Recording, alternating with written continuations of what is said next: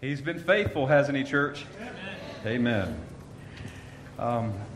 As we begin, I'm going to share something that happened a few years ago. In 2016, while we were serving in Kentucky, I was sharing in a beginning part of the message about our need as the church to be involved in politics. Never promoted a candidate, but I did promote that we are to support life. We are to defend life. We are a people of life. And it wasn't a long rant or anything, just like I do here in promoting what we believe as the church. And actually at the time we were serving in different ways. We were helping a local children's home. It was St. Joseph's Children's Home in Louisville. We had provided them with a lot of things. They gave us a list of needs they had, and we went there and provided some of those things. So it was part of that kind of a discussion. But not long after that, I received a message from a lady in our church that basically said this: keep politics out of the pulpit. It was basically that. Not a lot, no rant, nothing more than that. And I replied in the email, basically not a long email, other than the fact that the church is to be involved in morality in our culture. And I did explain that throughout history of God's people, God called people of faith to be involved in politics. Joseph was used by God to save Egypt. God used Daniel as he was in the government in Babylon. That God used Esther to save the Hebrew people. She called a fast. They had made a law that it was okay to kill the Jews. And then they made a law that it was okay for the Jews to fight back, so then they didn't do anything. Even throughout Christian history, you can look up the name later today, William Wilberforce, who was a Christian in politics, in government in England, who helped abolish slavery at that time. Christians have been involved in government and in politics. So not a long reply, just basically what I said here, and her messages didn't stop after that. Even after we moved. We moved to a whole other state. She found me on Instagram, started sending me messages on Instagram. Now, I didn't see the signs at first. Looking back, I should have known that she was a bit crazy. The first day she arrived at church, she drove a riding lawnmower to the church service. Now, as a Christian, we welcome all types. Not all types welcome the truth, though, and so you're going to have some clashing. But here it is. It turns out that she was basically what you would call a staunch liberal who liked the idea of Jesus and going to church, but voted for ungodly politicians and policies. And people like that do not like the truth of who Christ is and Christianity. And here it is. Our culture is very political. And you've heard this said, it is so divisive. People are speaking about the good things of God, and other people don't like it, so it's divisive. Try going to another country where they have a tyrannical government, where they can pull you out of your home and shoot you at any moment. I would say that's pretty divisive. Just because we disagree doesn't mean it's so divisive in our culture. But our country was born out of a war for the most part. Men and women died to remove a tyrannical government from who this nation was becoming. And documents were written down to prevent government and the powers of tyranny and tyrannical power grabs. Now, here it is. We are one country, one nation among many nations. By the way, have you heard people say they don't like nationalism within the last 4 years? It's a new thing. You love your nation. It's idolatry. I want you to know that people are pushing, saying you can't be a nationalist, and there's an overcorrection of nationalism. I get that if you worship your country. But you can love your country. Guess who created the nations? Guess who's the God of all nations? So America is one nation among many nations. Now we as a people representing a new government declared independence in our history and threw off the chains of a tyrannical government. Our country was founded on Judeo-Christian ideas. You were told that they weren't, and they were. Go back and read history, read the documents. If you travel to D.C., a few years ago we went to D.C., over 10 years ago, I believe, actually. I say a few years, they become decades now. You will see in monuments in Washington, D.C., things that attribute glory to God. I remember one engraving in a monument said something about the Creator, but they had a banner on one of the museums celebrating Darwin.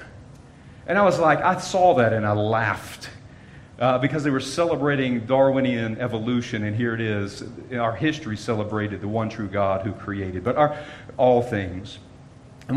So we have a nation that was built on Judeo-Christian ideas and a limited government, as well as the right to pursue wealth, which later was turned into happiness. And all this ultimately to promote the highest value, that being freedom.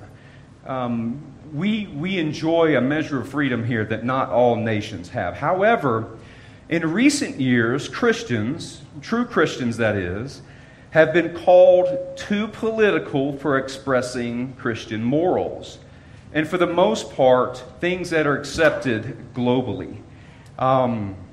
You may have heard people say, what about separation of church and state? Raise your hand if you've heard that.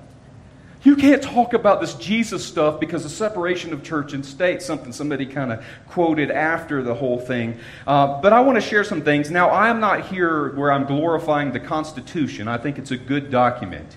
The Constitution is not above God's Word. And our nation is not above the mission of Jesus Christ in the world. Again, it is one nation among many nations. But if you didn't know, the statement, separation of church and state, is not found in the Constitution. I want you to hear what it actually says. Congress shall make no law respecting an establishment of religion. That means they're not to promote one religion, or prohibiting the free exercise thereof. So if a religion is expressing freedom of worship, they are not to prohibit that. Or abridging the freedom of speech. Christians are to speak the things of God, or of the press, writing things down, or the right of the people to peaceably assemble and to petition the government for a redress of grievances. That is actually in the Constitution, not separation of church and state. Now here it is. The second president of the United States said this. Our Constitution, John Adams that is, our Constitution was made for a moral and religious people. It is inadequate to govern any other type of people. So here we are in the 2020s, and we've seen an emergence of people who are non-religious or are in their own way pagan. This is the first place I've ever lived where people declare that they are pagan. And so we've seen a growing group of people who do not believe in God, and of course that is hard to govern with religious ideas, obviously. But ultimately, church, I want you to know that our citizenship is in heaven. I love what God has done down here. I love our country. I love our good values. I love most of our laws and some of the good things that we have. But Paul tells us this in Philippians chapter 3 and verse 20. But our citizenship is in heaven. What a great reminder. We have dual citizenship for the most part. I am a citizen of heaven, and I'm a representative of heaven down here on earth. But our citizenship is in heaven, and from it we await the Savior, the Lord Jesus Christ. And we are to express, as God's people here on earth, kingdom values wherever we are citizens on earth. Whatever nation we are in, God may call you as a missionary to go to another nation one day. It will not be like America, but you are still to proclaim the good news of Jesus Christ. Now, to those who say you cannot be political, have you ever prayed the Lord's Prayer? Our Father who art in heaven, hallowed be thy name. Thy kingdom come. Thy will be done on earth as it is in heaven. Sounds too political, doesn't it? That the kingdom values are to be done here on earth. We pray that in the prayer. That is a good reminder for us today. Now, in a time where government is ever expanding, by the way, the government never trims itself back. People have to push for them to trim it back. They want more money. And we mentioned taxes in the scripture reading from Romans. We won't get into taxes today. Ever expanding, overreaching. And where Christians have been shamed for being too political, we need to know our role in speaking to political issues.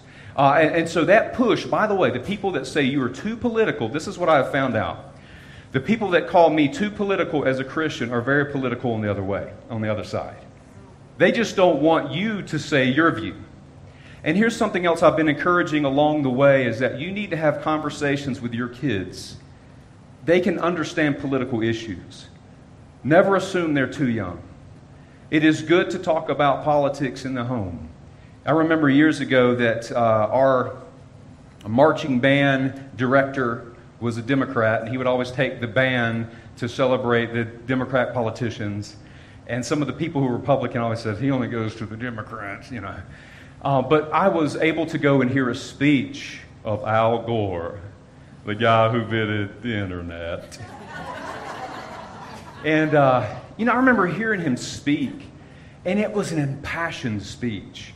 And I remember being moved by it. The owls in Washington. They were just, at the time I was like, man, I was young. I was like, yeah, I want to save the animals, And but it was passionate. And then later in life I realized that was a stupid speech. But I was moved by it when I was young, So young people are hearing speeches. Adults are hearing speeches, and we have political issues to talk about. And I'm not just talking about owls and the economy and cutting down trees. I'm talking about things that dig into a morality of people. That we should have conversations about these things. Because if not, then your kids will hide that from you.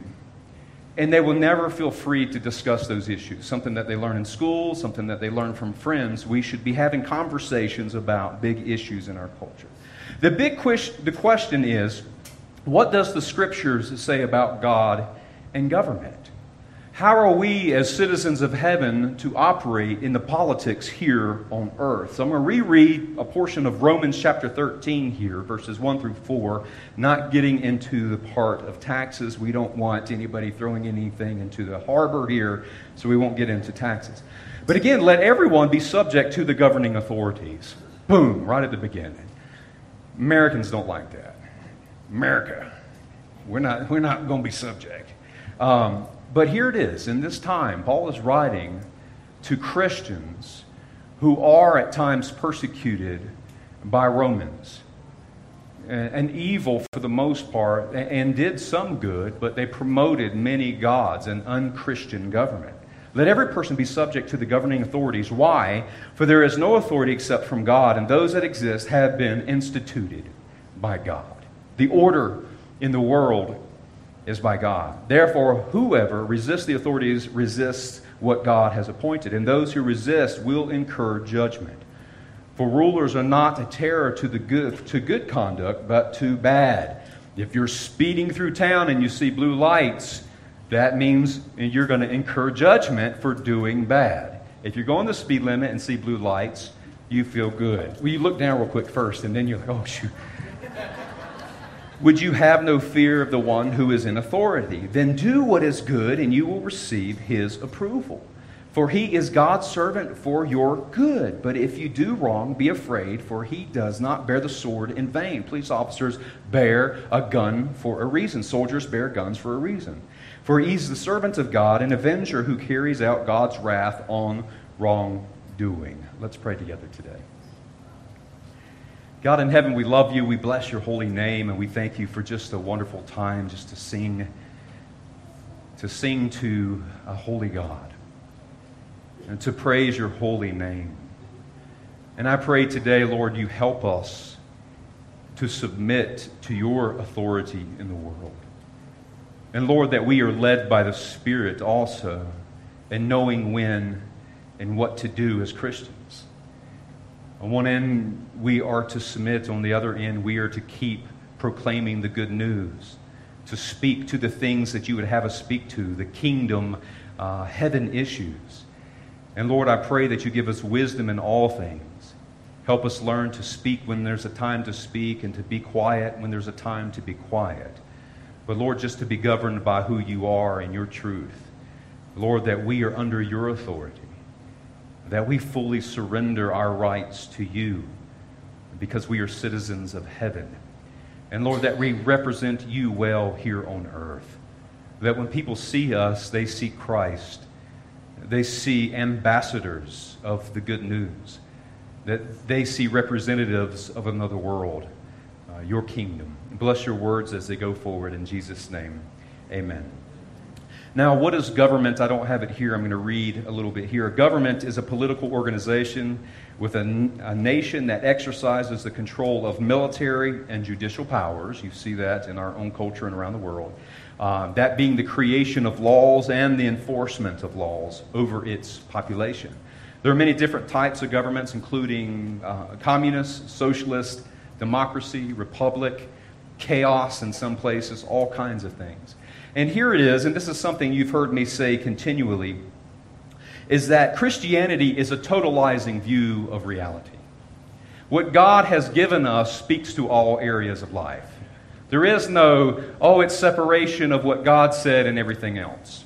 I've worked for various bodies of government. I was in the military, the federal government. I was with the post office, which is kind of like a hybrid of federal and free market, state government, county government, various forms of government. And I have found that those who work for the government are kind of lenient toward the government. However, if I am part of God's kingdom and I work for the government, there is no separation of the two. I'm still a representative of God's kingdom wherever I work in the world. So God's kingdom and His principles and His truth speak to every area of life. This world does not get to tell us to be quiet. There is no, you're too political. There's no get politics out of the pulpit. Now there is this thing where we have we are considered a nonprofit. And if you promote a candidate, then you can have that stripped away. And you know what I think? It'd be nice just to get rid of that. That way we can speak to what God wants us to speak to without fear of them taking away our tax exemption. But that has been another controlling factor. We'll get into that another time. Again, Christianity is a totalizing view of reality. We are speaking into every area of life. And when people are mistreated, wherever it may be in the world, we as Christians get to speak to those issues here in our country and around the world because we are representing the kingdom of God. And government can never save the soul. I don't support government and those things, assuming that somebody may get saved if we establish better laws. It deters evil in the world. But America does not save souls. I had a friend who was at a funeral years ago. I've shared this with some of you guys. And it was a guy who had been saved, but all his friends were drunkards. A lot of people were in the funeral staggering around and slurring their speech. And one guy wanted to come forward and get prayer and say something about the guy who had died. And my pastor friend was there. And he said, one guy got up there and grabbed the mic. I don't like to do this in funerals. I don't like just to hand the mic because people start saying all kinds of things. People that aren't even part of the family. I got something to say. He was like, you don't even know this person. This drunk guy gets up there and says, I know he's in heaven because it says in the Bible, Americans get to heaven. My pastor friend jerked the mic back. I'll tell you what it does say. It does not say that, but he went in and preached the gospel and how you can make it to heaven. But government cannot save the soul. It can merely deter evil. God has established government to maintain order in the world. And through many governments, and they are, for the most part around the world, they are influenced by religion, and not all religions are the same, and not all of them are righteous. And God has given us government, and the powers that be are from God. The government, for the most part, has three biblical functions. One is protection.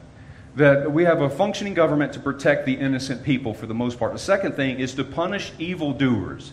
It deters evil. If certain laws weren't in place, there would be chaos.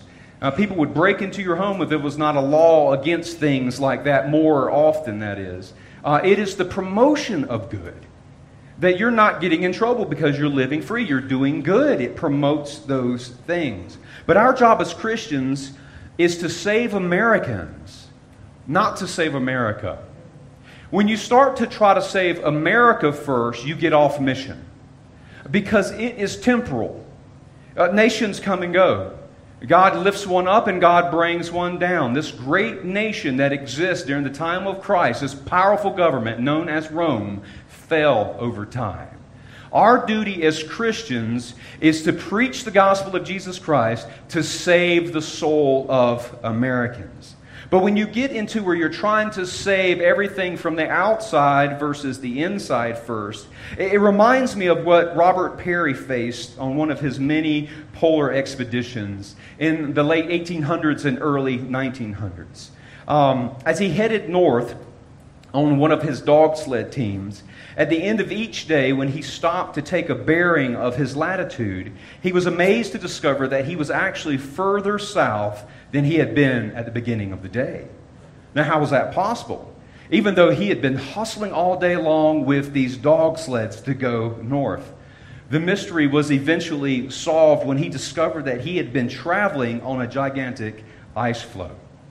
So no matter how fast he traveled north and how hard he went north, the ice floe was going south. And I share that with you today because it's an illustration of our culture. Our culture is moving away from God. And if you're trying to clean up the culture, it's only superficial. It is moving away from God. What we can do is preach the good news of Jesus Christ, that people are saved and their direction changes and they start going north. They start going toward Jesus Christ. Now, since God has established government, and we have biblical instructions from Paul and Peter to be subject to the governing authorities. By the way, both Paul and Peter said to give honor to Caesar, and both were killed by Rome. With them telling us to submit, knowing that they died the way they died, when is it okay to resist government? When is it okay to disobey? And here's the thing. We are not called to blindly bow to evil governments. God established government for order in the world, but at times governing authorities do evil things, and we are to pray and be led by the Holy Spirit in how to deal with whatever issue we are facing at that time. There would be no America Day without godly men and women pushing back against Britain, who were making laws for a whole nother continent, taxation without, we weren't going to get into that. Thankfully, we live in a country where we still have a say because our government is different than a tyrannical dictatorship. It is a government of the people. That means all the more we have a right to say something. We get to vote. A lot of people don't get to vote. We have a say in the moving of morality in our culture. But our goal as Christians is not to control the culture. Our goal is to be the conscience of it. Our goal is to preach Christ and Him crucified, to be salt and light in this evil world. But I want you to know there are times that we are to resist and push back. So on one end, we are to submit in general. When Paul says that, he doesn't mean do everything the ungodly government says to do. It is in general. Even Jesus said, give to Caesar what is due to Caesar, give to God what is due to God. Seeing the coin, Jesus is speaking that you give your taxes to Caesar. His image is on the coin. We give to God what is God. God's image is on us. We give our soul to God. We do not give our soul to this culture or the government of this world. Now, there's times, I have two today. This is just part one. We'll get into a second part next week. But the first thing I want you to see, when can we resist as Christians? And the first thing is when it comes to life. Exodus chapter 1, verses 15 through 17. It says, Then the king of Egypt said to the Hebrew midwives, he recognized that the Hebrew people had grown so large as slaves in Egypt that he says to the Hebrew midwives, one of whom was named Zipporah and the other one Puah, when you serve as a midwife to the Hebrew women and see them on the birth stool, if it is a son, you shall kill him. They were growing. They wanted to kill the men so they couldn't take over if another enemy came and invaded Egypt. But if it's a daughter, she shall live.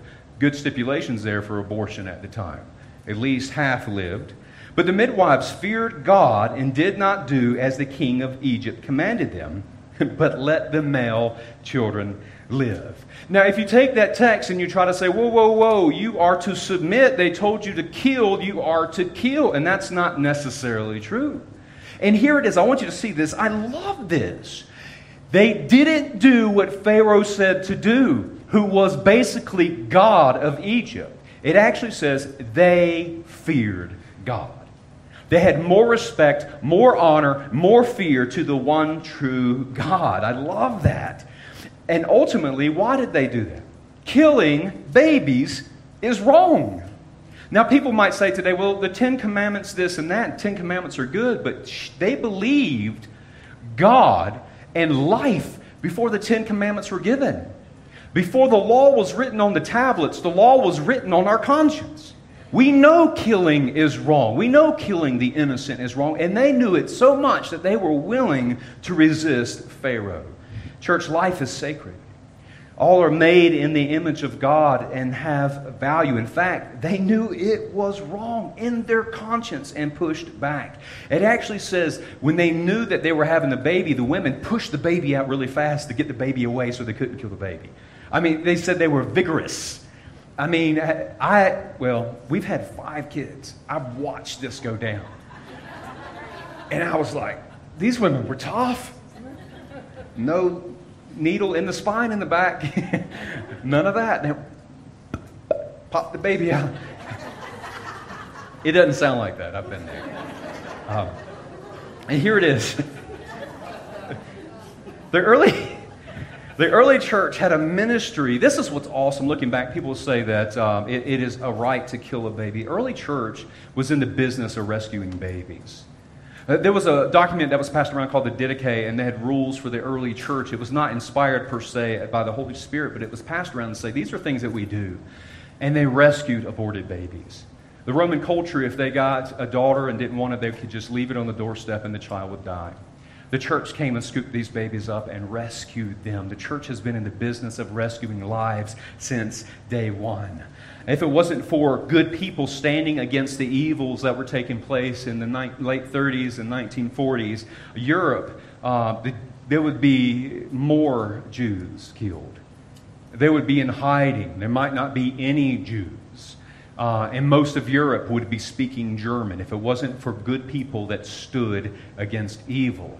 And I would say that actually had a biblical worldview that the Hebrew people still mattered and that life mattered. The church, we are to resist evil.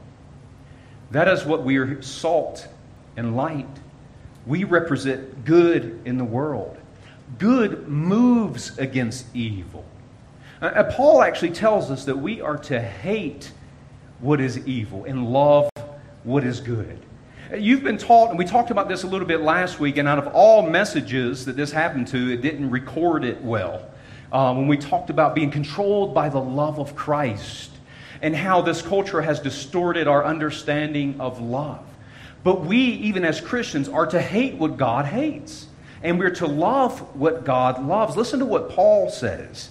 Let love be genuine. Not this distorted cultural love and lust. Let it be genuine. Abhor what is evil. Have a passion against evil. Hold fast to what is good. Don't budge. Even when people, well, you're unloving. Well, I must give in to evil now because you called me unloving. No, hate what is evil. Love what is good. Listen to what the psalmist says in 97:10. O you who love the Lord, hate evil. We hate what is evil. I love people, but I hate the evil acts. I want to see people get saved. It stirs my heart and my conscience when people are living in sin. I do not hate them. I want them to be saved, but I hate the evil that takes place.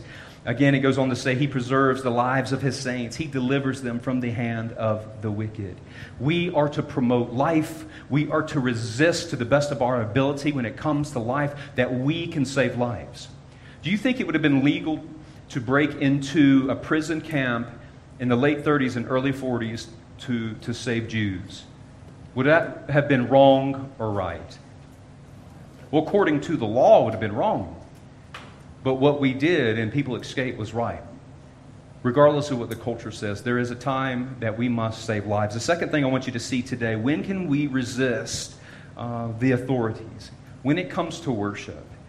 Daniel chapter 3, a wonderful book. The young men are taken captive They're taken into Babylon. They're trying to assimilate them into Babylonian culture. And it says here that Shadrach, Meshach, and Abednego answered and said to the king, O Nebuchadnezzar. Now Nebuchadnezzar, when they're saying this, he could have had them killed at any moment, at any time. We have no need to answer you in this matter. If this be so, our God whom we serve is able to deliver us from the burning fiery furnace, and he will deliver us out of your hand, O king. Now that's going to irk him, because then he sees that someone else is more powerful than him. But if not, be it known to you, O king, that we will not serve your gods or worship the golden image that you have set up. What has taken place? Here it is. They have been taken captive. They are actually in part of the government at this time. And Nebuchadnezzar created this golden idol. And they played worship music. And they said anytime the music is chimed, everybody is to bow and worship this idol. Shadrach, Meshach, and Abednego, what do? No, we are not doing that. We worship the one true God. And they made a law, if you didn't do that, we're going to throw you into a fiery furnace. Now, I don't know about you. If the police came in here at any moment and took me and put me in chains and said, we're about to throw you into a furnace and burn you, I'd be pretty scared. I'd be intimidated. But these men were moved by the Holy Spirit to say, no, it is worth serving God. We are willing to die than to bow down to the culture's idol. And they are actually taken and thrown into the fire. It's just one of these awesome stories in the Old Testament. The thing here for you to see today is that when it comes to worship, we can resist what the government has to say. There was an issue that took place a few years ago where the government used a health crisis to shut down churches.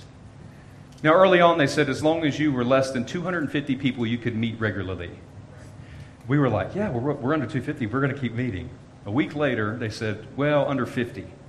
And we felt like, well, maybe we could do multiple services as we did that. And then a day later, it was less than 10. That was pretty fast, and we were trying to figure out what's going on, and we complied. Now, I never officially closed the doors of the church. We encouraged people to stream from home. If they had health issues, please to be cautious. Obviously, we were promoting washing your hands. I promoted washing your hands before the COVID thing. Wash your hands. Have you ever been to Walmart? Oh, my gracious. Wash your hands. Walmart started having those little towels. We were using baby wipes long before they had those little white things. We were like washing off the cart, get the sickness away. But all of this was taking place, and government they overstepped. And they were pushing, and they loved the fact, watch government, they loved that they could close churches. But a shift happened. Pastors started pushing back. And this is what I saw happen. I'm watching and observing. Pastors pushed back, and then governors began to respond, and then they changed the law that said that churches can meet again. And then I watched Christians bashing the pastors that stood up. How dare they? We're supposed to submit to government, blah, blah, blah. It's just a national health crisis, blah, blah, blah, blah, blah. Now, I'm not saying COVID is not serious. It's very serious. I've had many friends who have passed away from COVID. But there was too many mandates. I read a list of mandates in California for churches there. And it would cost our monthly budget to make those things happen. They had to have coverings over every seat, and every time somebody moved out of a service, we had to remove those coverings, wipe everything down. It's immense stipulations. I read the list. It was bad. And even after they began to loose the mandates, and even when our governor said that we had religious liberty, that they couldn't mandate those things after they decided that, I was watching what's taking place in other cities and other states. And in California, the governor there was telling people that they couldn't even meet in their home and do church unless they were less than 10 people. Now, have you guys ever heard of that family in Arkansas, like 19 kids and counting? I mean, what do? Break up the home? You're not, there's too many kids in here, this kind of a thing. It didn't make sense. And my point is to say we have to watch those things. On one end, I'm being submissive. We're watching this, but there comes a time where this is wrong. We should be able to worship freely. Especially, they actually were going after the homes, and here it is. We should be able to worship Jesus Christ. We should be able to give some pushback with honor and with respect because we vote for our representatives, and they are to represent the people. And if we speak to those things, they should be dealing with those things accordingly. Again, let me remind you of what the Constitution says. Again, it's not inspired, but it is a good document. And for now, we have it.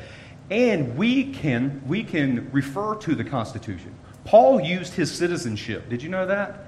When he was arrested and was beaten, he said, what's going to happen when they find out that I'm a Roman citizen and Romans have been beaten a Roman citizen? They're like, release him quick.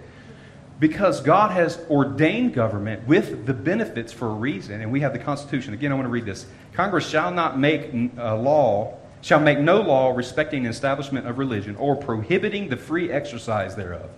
It was prohibited. Or abridging the freedom of speech. We're seeing the council culture. We're seeing people being moved off of platforms of those things. That's a whole other conversation. Or the right of people to assemble peaceably and to petition the government for redress of grievances when these things happen. Now, as a Christ follower, you have every right to appeal to your earthly citizenship. Now, we might not have this forever, and other countries don't, and they have different forms of government that they can appeal to. But here it is. If God had a problem with it, if he had a problem with us worshiping together, he would tell us. I had a friend say that we need to stop meeting and follow what the government said. And I asked him, has the Holy Spirit ever led the Church of Jesus Christ to stop meeting in the last 2,000 years? It's never once happened. Now, in the Church of the Nazarene, when they had the Spanish flu in the early 1900s, they quit meeting for a while cautiously as those things happened. And I'm for caution. I'm for being careful. I'm for using wisdom. But the Holy Spirit has never guided God's people to stop meeting. The Scriptures tell us that the Lord stood by Paul through all of these things. When he resisted and when he submitted. The Lord showed up when Shadrach, Meshach, and Abednego were thrown into the fiery furnace. They were willing to die for it. There's going to come a time where maybe you don't get in a lot of trouble. There were pastors and churches that got in trouble, that lawsuits came against. In fact, in Canada, they put fences around some churches and barbed wire. And I watched a video where a pastor was arrested for meeting and holding church. And so we're starting to see those things happen. I think we're still some time out, but we're seeing it come our way. And God wants us to worship him freely. Now, we will see things intensify.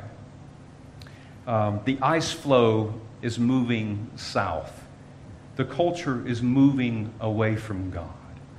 But the church is still to move toward God and to proclaim the good news even though we are still here on earth. We are still to preach Christ and him crucified. We are still to make disciples. We are still to point people to God and his kingdom principles, his morality, the kingdom of God. I'm going to ask Jay to come at this time as we prepare to close. You guys aren't smiling. From time to time, I speak on government issues for the reason, because we can overcorrect on any end. And we're actually coming into a season of voting, and it's a good reminder on how we should behave, on how you speak. It matters on what you say in social media and the culture. But we represent Christ. In the early church, many Christians were put to death. And as we close, I just want to share the story here of Polycarp. There's a statue here and some paintings that depict what happened. It was actually February 23rd, AD 155. Polycarp was the leading minister or bishop in the area. He had learned from the Apostle John. He's in Smyrna. Word had got out that he was obviously he was known as a Christian leader, and they decided to arrest him. They arrest him and they bring him into an assembly, a Colosseum, and the Caesar is trying to get him to bow and give allegiance to Caesar and to Rome. And the crowd is hollering and yelling, and it was so loud that every time Polycarp spoke, they had to write it down and go around the Colosseum to tell everybody what he said and what Caesar had said. When he was urged by the Roman Caesar to renounce Christ, Polycarp said this: 86 years have I served him, and he never did me any injury. How then can I blaspheme my King and my Savior? Again, the proconsul pleaded, we're not in the business of killing old men. Just take and sprinkle some incense in the name of our gods, in the name of Caesar. And he said, no, I won't do that. The crowd wants him put to death. He denies bowing to Caesar, and the crowd rushes out into the streets, and they gather wood and anything that they could find, and they rush back in. They tie up Polycarp, and they burn him at the stake. This is real history. These are things that happened in the past. And the reason I share that with you today is I don't see anybody getting burned in the next few decades like that, or being brought before the government to be killed or executed that quickly. But it is here to show you that his allegiance was to the Lord Jesus Christ, first and foremost. That I'm not bowing to this government, but we're to submit. No, we submit to the Lord Jesus Christ first and foremost. Again, our submission to this worldly government is temporal and in general. So church, as we close today, I want you to come. For those who want to come and pray for any reason, you can come and pray, but maybe you can come and pray today and say, you know what, I'm giving my allegiance to the one true God, the Lord Jesus Christ. Let's come and pray.